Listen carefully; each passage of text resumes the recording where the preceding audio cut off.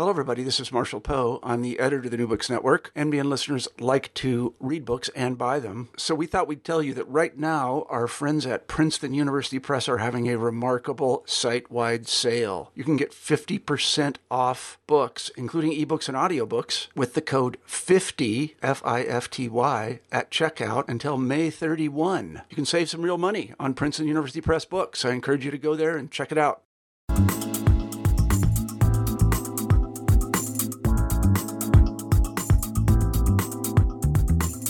Hello, this is Rebecca Buchanan, host of New Books Network, New Books and Popular Culture, and today I'm here with Joseph Esposito, the author of Dinner in Camelot, the night.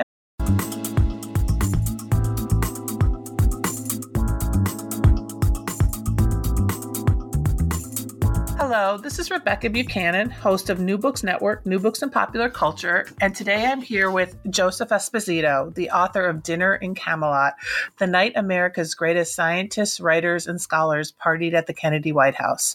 Joseph, thanks for being here with me. Well, thank you, Rebecca. I'm delighted to be talking with you today. So I'm hoping you can start out by talking a little bit about how you got interested in this topic and this night at the Kennedy White House, and share a little bit about how this book came to be. Well, first, I met John Kennedy when I was a 10-year-old boy in October of 1960. I spoke with him, got his autograph on the cover of a Saturday Evening Post with a drawing of him by Norman Rockwell.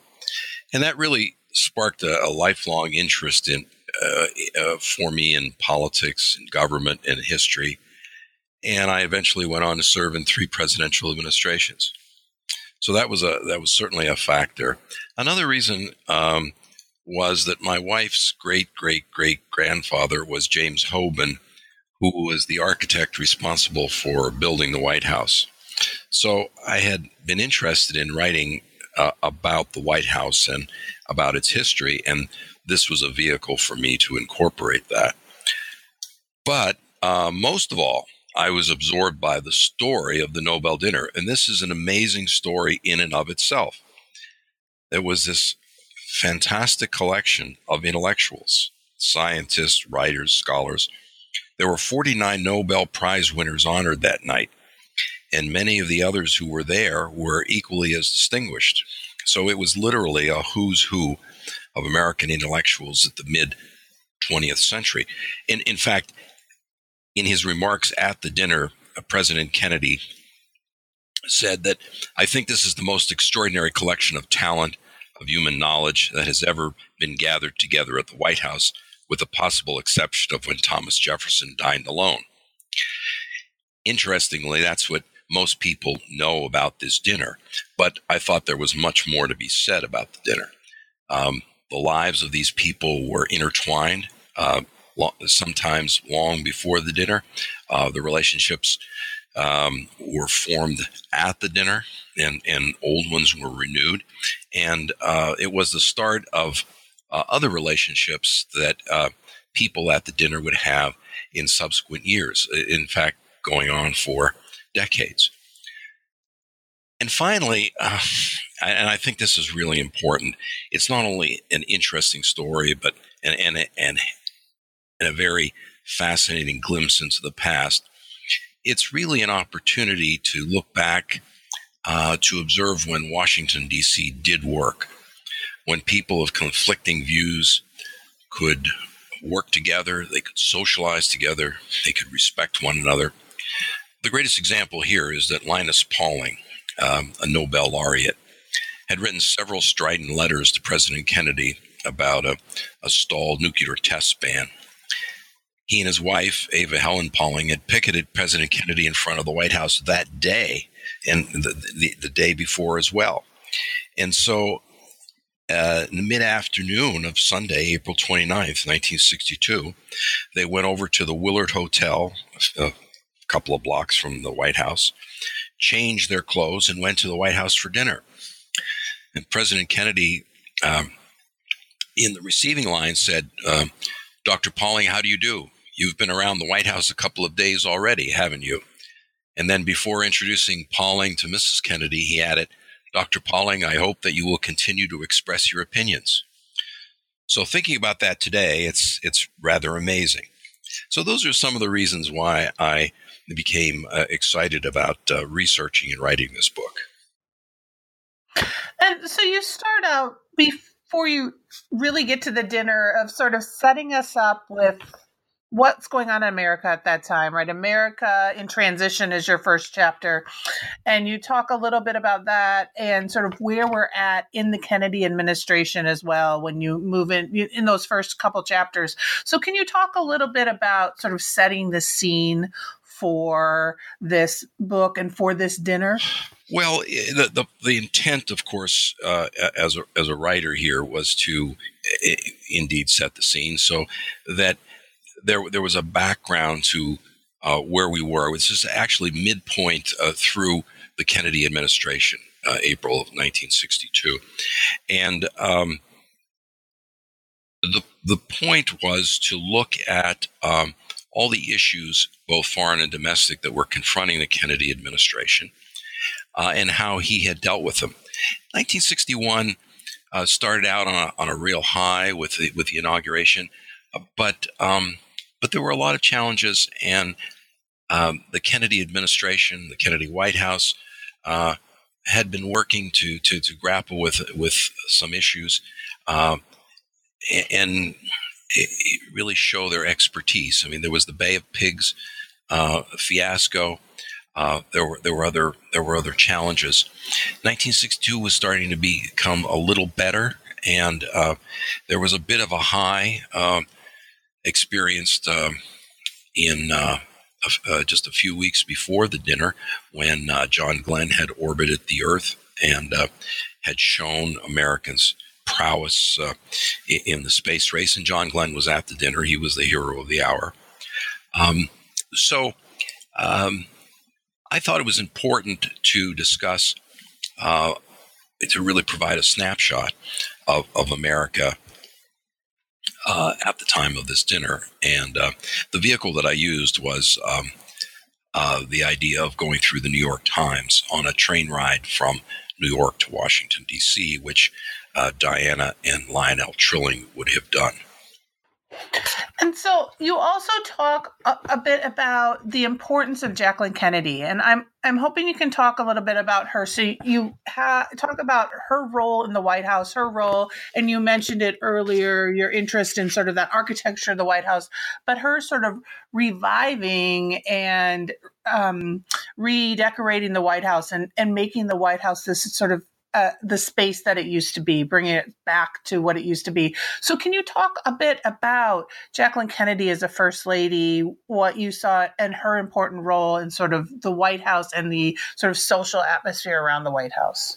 So much attention has been focused on Jacqueline Kennedy as a figure of glamour. And she certainly was that. And she captured the imagination of America. She was a young First Lady, marked contrast to the previous First Lady. And there were these events at the White House, dinners and performances. But she was also a person, I believe, of considerable depth in understanding art and art history and the importance of it to the country. On February 14th, 1962, roughly 2 months before this dinner, she did her famous tour of the White House, televised tour of the White House on CBS. And it was an unveiling of the refurbishing that she and her colleagues had undertaken over the past year. And it was widely acclaimed. She actually got an Emmy for it, for the documentary. She established the Office of White House Curator. She established the Fine Arts Committee in the White House to research and basically cajole people into making donations of lost artifacts from the White House, furnishings and paintings. She had developed a handbook for the White House, and she also launched the White House Historical Association, which is still in operation and is quite vibrant. She wanted to make the White House a living museum. And I think that was an incredibly important contribution. She continued to have this interest in art and literature and art history after she left the White House. She later became a successful editor, book editor. She also was an influential person in helping to save Grand Central Station in New York from the wrecking ball. The idea of historic preservation was very important to her. I came away from the research here having a much deeper and greater appreciation for her contribution during those 1,000 days in the White House. Right. And so before we start to talk a little bit more about some of the key figures that you really go in depth with at the dinner, I'm wondering if you can just sort of give an overview of the dinner itself, what the plan was for the dinner. You mentioned that, it was the Nobel dinner and they brought in 47, right? 47 Nobel, 40 or 49. Well, there were 49 people honored, and George Marshall and Ernest Hemingway were honored posthumously. Their widows were there.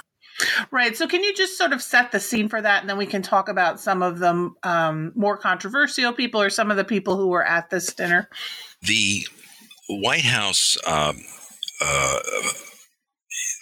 staff had been engaged in a number of events there at the White House in the latter part of 1961, particularly, and there was an interest in broadening the participation from, say, the arts, purely the arts community. John Kennedy and his staff had, from the very outset, wanted to have the White House be a very welcoming place for the arts, broadly speaking, for artists, for people in the literary world, and they were invited to have a special position at the inauguration. Robert Frost, who was at this dinner, of course, gave a recitation of a poem at the inauguration, and it was decided that it was a good idea. It would be an excellent idea to also honor the scientists. And so most of these Nobel laureates were scientists. There were a few in peace, two Nobel Peace Prize winners, and there was Pearl Buck, who was a Peace Prize, was a Nobel laureate in literature. But for the bulk of these people were distinguished scientists in physics or chemistry or biology or medicine. And the idea developed in the fall of 1961, late fall, and it was worked on by Arthur Schlesinger, who was an aide there in the White House and a notable historian.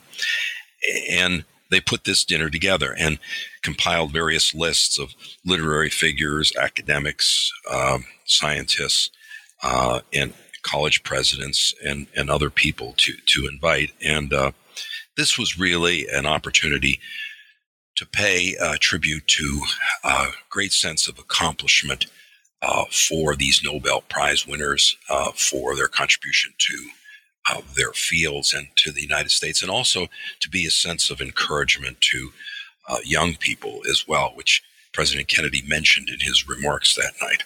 And so the dinner, as you said, brought in a number of different people. And so I'm wondering if you can highlight some of them. And one of them that you highlight is Oppenheimer and the dinner's influence or the dinner's impact for him.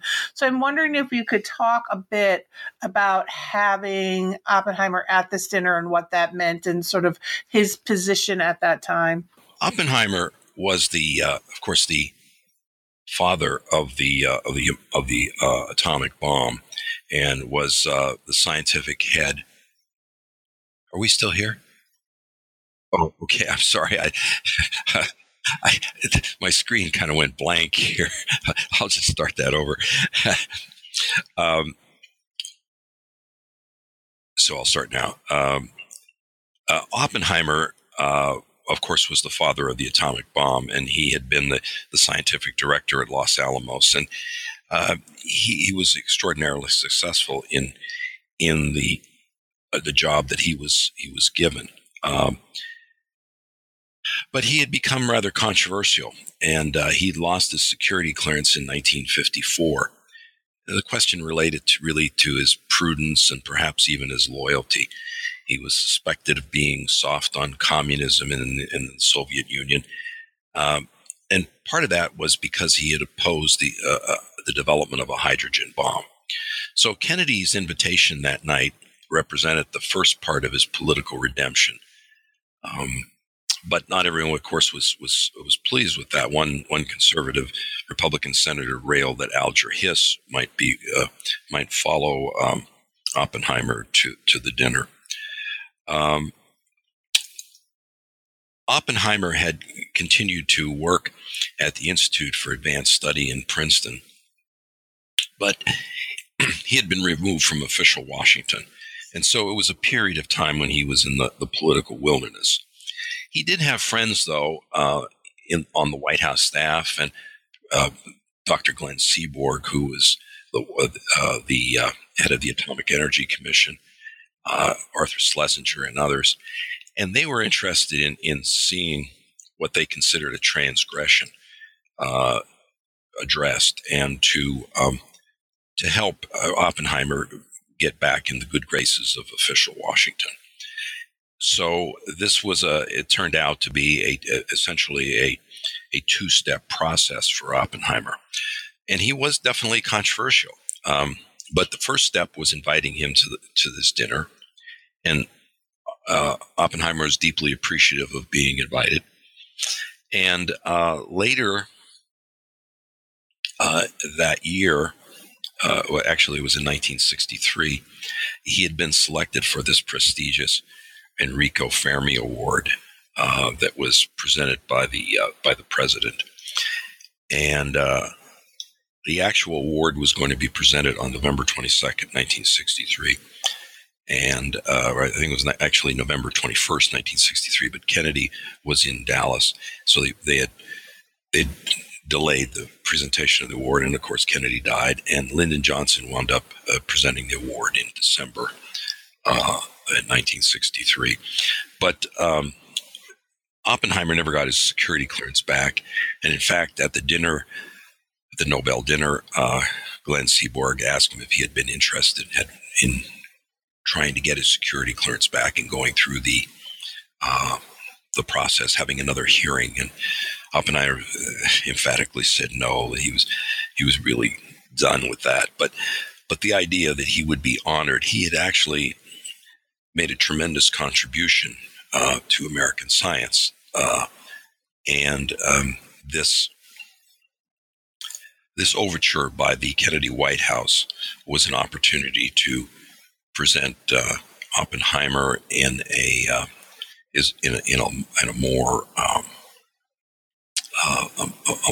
more realistic light. Right. And so you have a couple of other scientists, and you mentioned Linus Pauling earlier, but I'm wondering if you can maybe expound a bit on Linus Pauling and the importance of him at the dinner. You mentioned that he and his wife were protesting earlier in the day, but can you talk a little bit more about him at that time and what was going on and why it was so important that he was there and being honored? Well, Pauling was really a fascinating figure. And in fact, of all these people, all these guests at the dinner, most of them very distinguished, I found Pauling one of the two or three most interesting individuals to delve into, to research, and to write about. An extremely talented person. He had received the 1954 Nobel Prize in Chemistry. He was also nominated and almost got a Nobel Prize in medicine. And as a result of his social activism, He wound up actually getting a second Nobel Prize. He was the first American to be so honored with 2 Nobel Prizes, and they were in very different fields, chemistry and peace. Pauling was a very dedicated scientific researcher. His wife, Ava Helen Pauling, was a social activist, and she really encouraged him to get more engaged in this area. And in the 1940s and 1950s, he did so, and he was very much concerned about world peace. He was concerned about the prospect of atomic annihilation, and he was involved in a variety of initiatives to try to curb the use of nuclear weapons and reduce the prospect of war. He had become controversial as well. He had been investigated by the Senate, the Senate Judiciary's subcommittee on internal security. He had been investigated by the House Un-American Activities Committee. But he was a very steadfast individual. He was somewhat self-centered. He was self-righteous. In some instances, he could be difficult to get along with. But he had a certain sense of idealism, and he really stuck to it. He had seen potential in President Kennedy and actually supported him for president in 1960. But he had written a number of letters to him preceding the Nobel dinner. In one letter, he compared him to Hitler because he wasn't making sufficient progress in disarmament. But he could compartmentalize things too. He can go and picket and then go into the White House and have a good time. He said he thoroughly enjoyed himself. In fact, Pauling and Linus Pauling and Ava Helen Pauling led this impromptu spur of the moment dancing. Dancing wasn't anticipated that night, but they were in the hallway and they just started dancing, and a few other people joined in. Pauling was an interesting individual, and later on in life, he lived a very long life. He lived into his 90s. He had become a strong component of the value of vitamin C, and I think some people tend to remember him for that as well. Right. So besides the scientists, there were also writers there. And so I'm wondering if you can talk, I think probably the most controversial writer that was there at that time and later was James Baldwin. So I'm wondering if you can talk a little bit about James Baldwin and James Baldwin's role there and how then, this is sort of a longer question, but I think you talk a bit about how James Baldwin played a role with Robert Kennedy as well, and Robert Kennedy's work with the civil rights movement and learning more about the civil rights movement. So can you talk a bit about James Baldwin?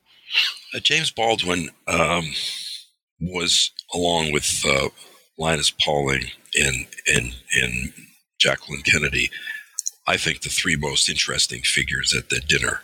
There were many distinguished people, but they were the 3 people that I found the most fascinating for different reasons. James Baldwin had achieved a considerable amount of success in the 1950s. He had been an expatriate writer, but he had written a number of important books, and by the early 60s, he was starting to become more of a social activist.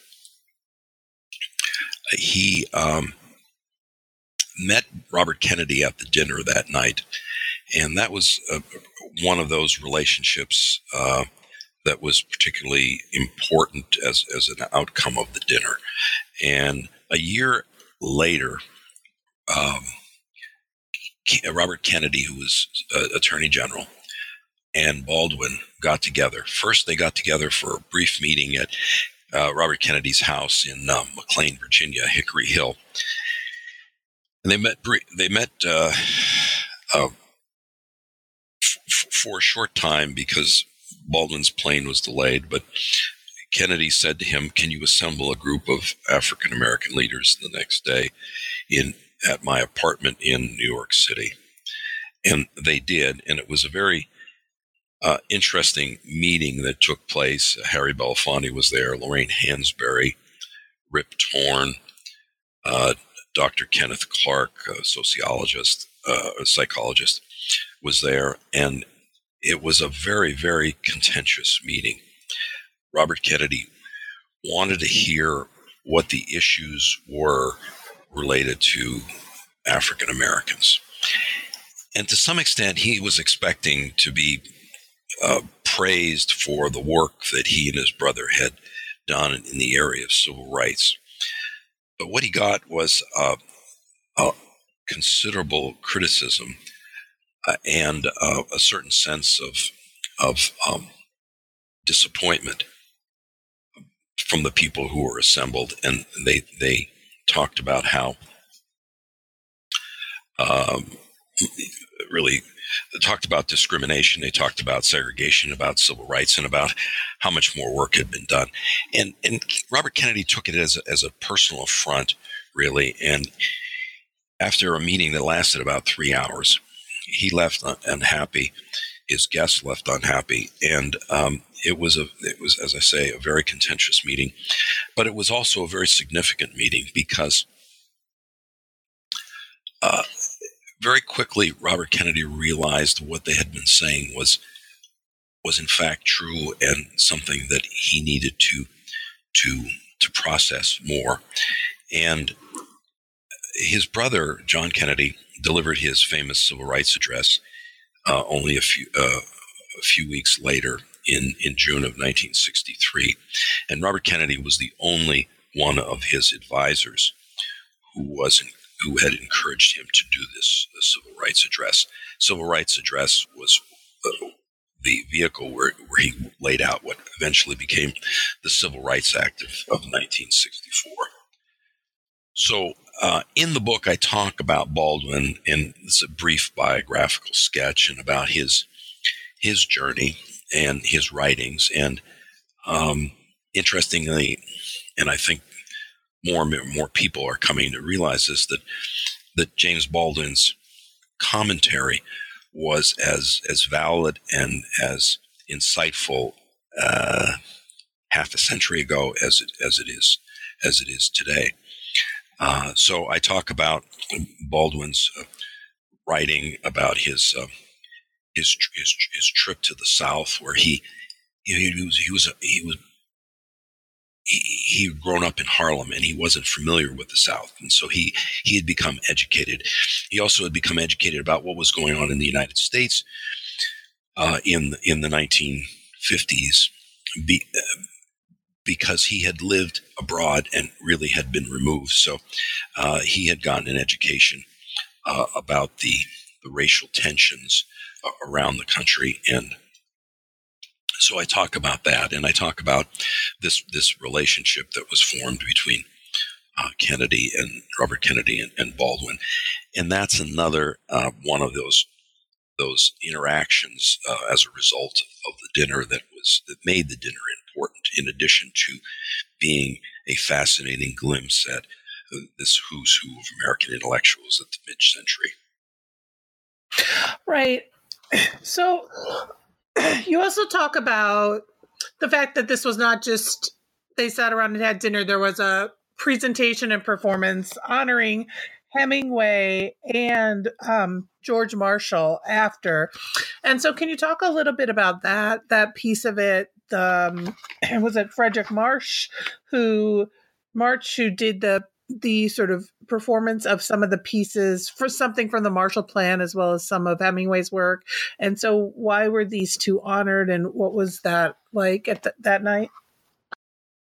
Well, it had been decided that there would be some after-dinner literary presentation, and so Frederick March had been invited to do the presentation.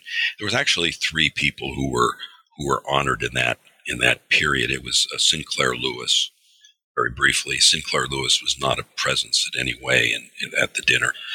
George Marshall there was a brief a presentation of his commencement address at Harvard University, where he outlined the basics of the Marshall Plan. But the bulk of the literary presentation was an unpublished work by Ernest Hemingway, which eventually, I believe it was in 1970, was published as Islands in the Stream. Mary Welsh Hemingway, Ernest Hemingway's fourth and last wife, had some sort of interaction with the Kennedy White House, and that was after Ernest Hemingway had died. The Hemingway house outside of Havana contained a lot of manuscripts and a lot of personal material. And Mary Hemingway and John Kennedy had a mutual friend, and that was William Walton. William Walton was an intermediary who helped the Mary Hemingway get possessions out of Cuba once it became a Castro ruled country. And Mary Hemingway had been interested in meeting John Kennedy, and John Kennedy had been interested in meeting Mary Hemingway. So it had been decided that she would be at the dinner and that there would be the Hemingway presentation. John Kennedy had a great respect for Hemingway. They never met, but they corresponded a little bit. And at the outset of Profiles in Courage, John Kennedy, on his first page of the book, refers to Hemingway's definition of courage. And John Kennedy considered himself a writer. They both were Pulitzer Prize winners. Of course, Kennedy was not a Nobel Prize winner, but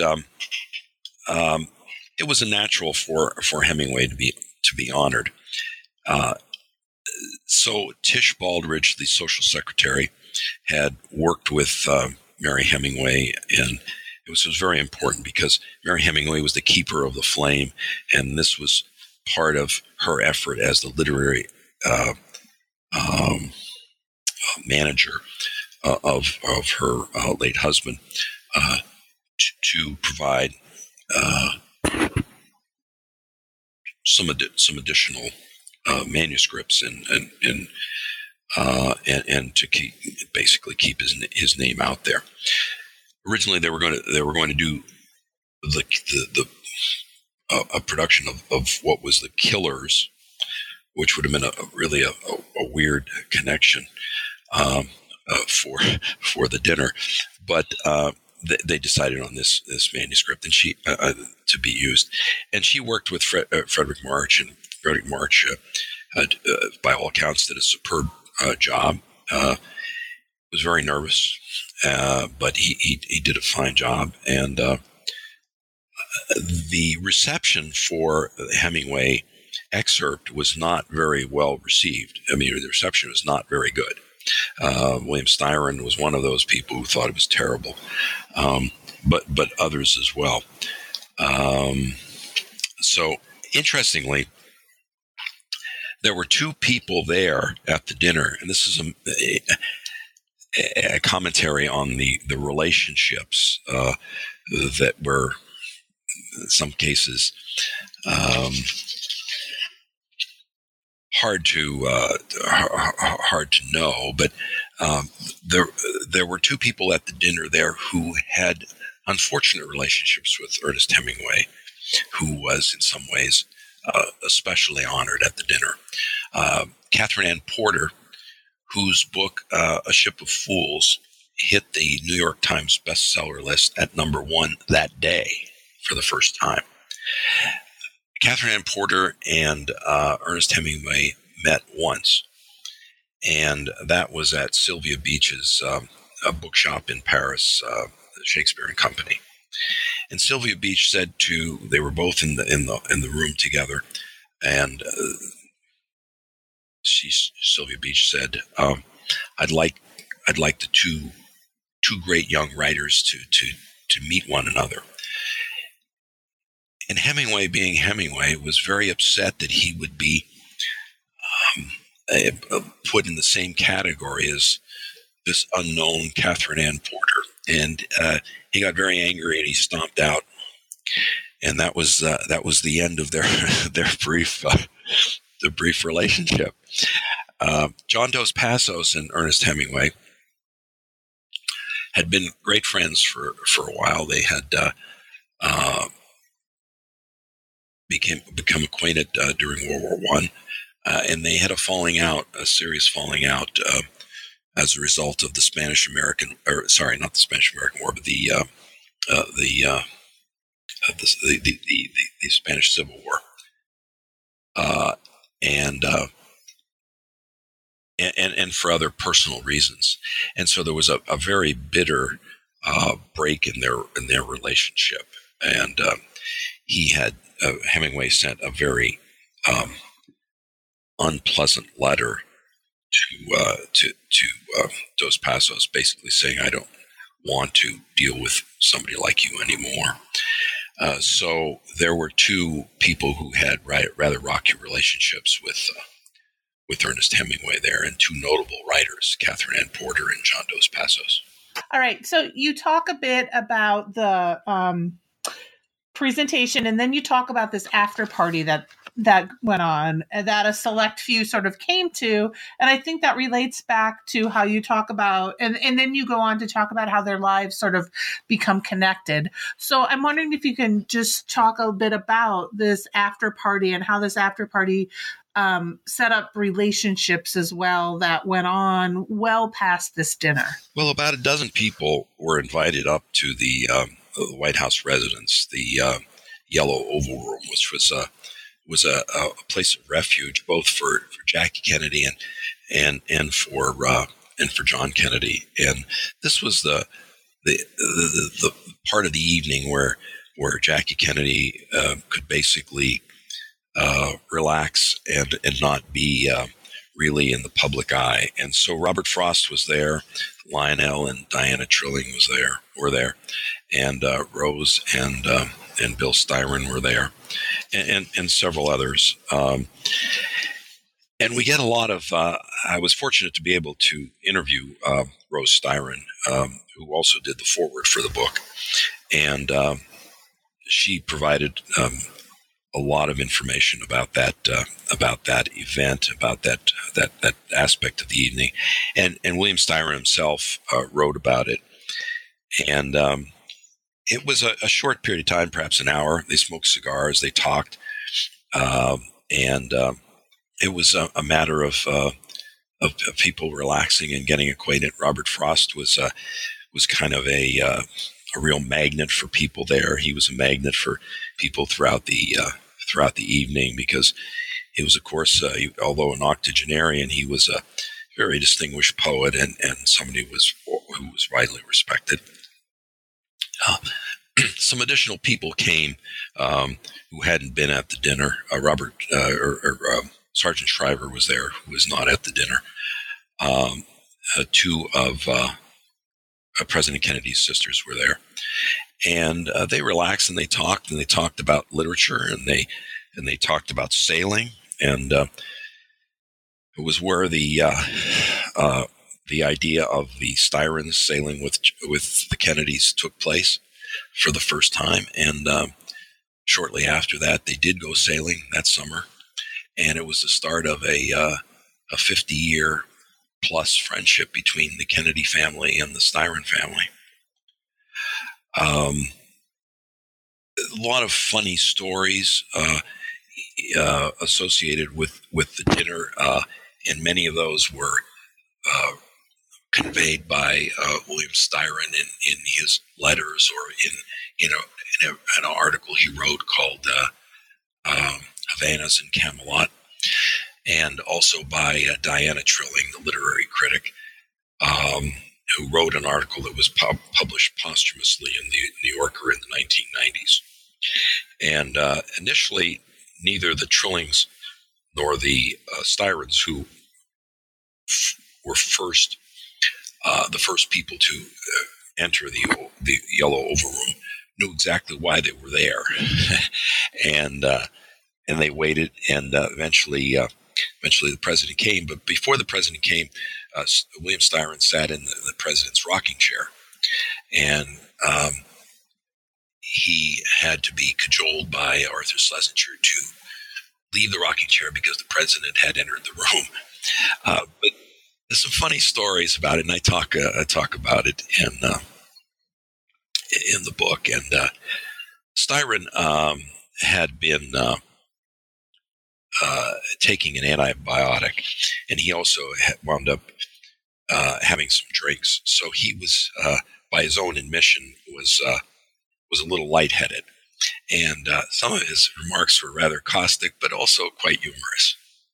And so you wrap up the book, and you mentioned this sort of at the beginning of the interview, but you wrap up the book in why this dinner is so important right now, right?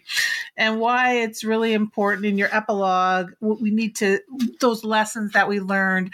So I don't know if there's anything you want to add to that in sort of a wrap up to this book and why this dinner at the Kennedy White House, this one dinner, was so important and is so important to us to sort of think about now as well, and the role of this dinner. If there's anything, last things you want to add. I think one of the most important things is that we need to remember the importance of really honoring our scientists, our writers, our intellectuals. There's a certain sense of intellectualism today in the United States, I think. And these people who were at the Nobel dinner made incredible contributions to this country. And in some cases, they were immigrants fleeing repressive regimes. And they made contributions in physics, chemistry, and biology, and medicine. It's just a staggering a contribution to American society and to the world. And so I think there is an important argument to be made that we need to have this respect and admiration and for people who have achieved so much, not only for what they have achieved, which is important, but also for encouragement for young people. And I think President Kennedy understood that. And certainly I would chime in on this whole issue of polarization in America.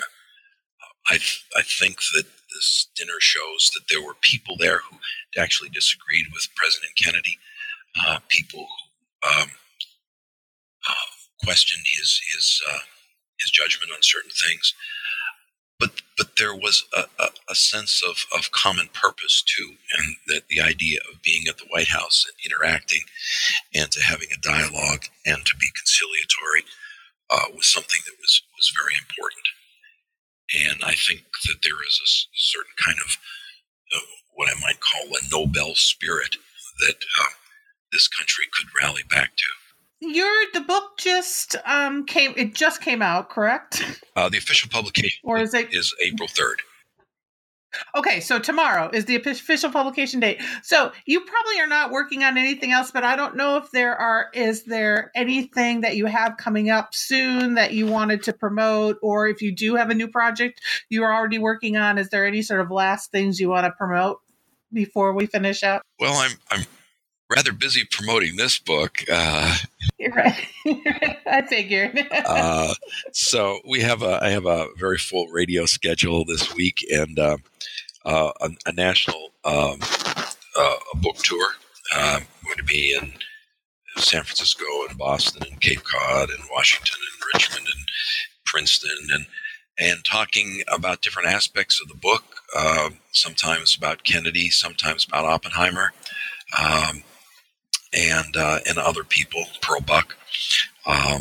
So I'm spending a lot of time on that. But I became so immersed in this issue of this story about Robert Kennedy and James Baldwin that I'm working on that as my next book. The Robert Kennedy, James Baldwin, and the acrimonious meeting that changed the course of civil rights.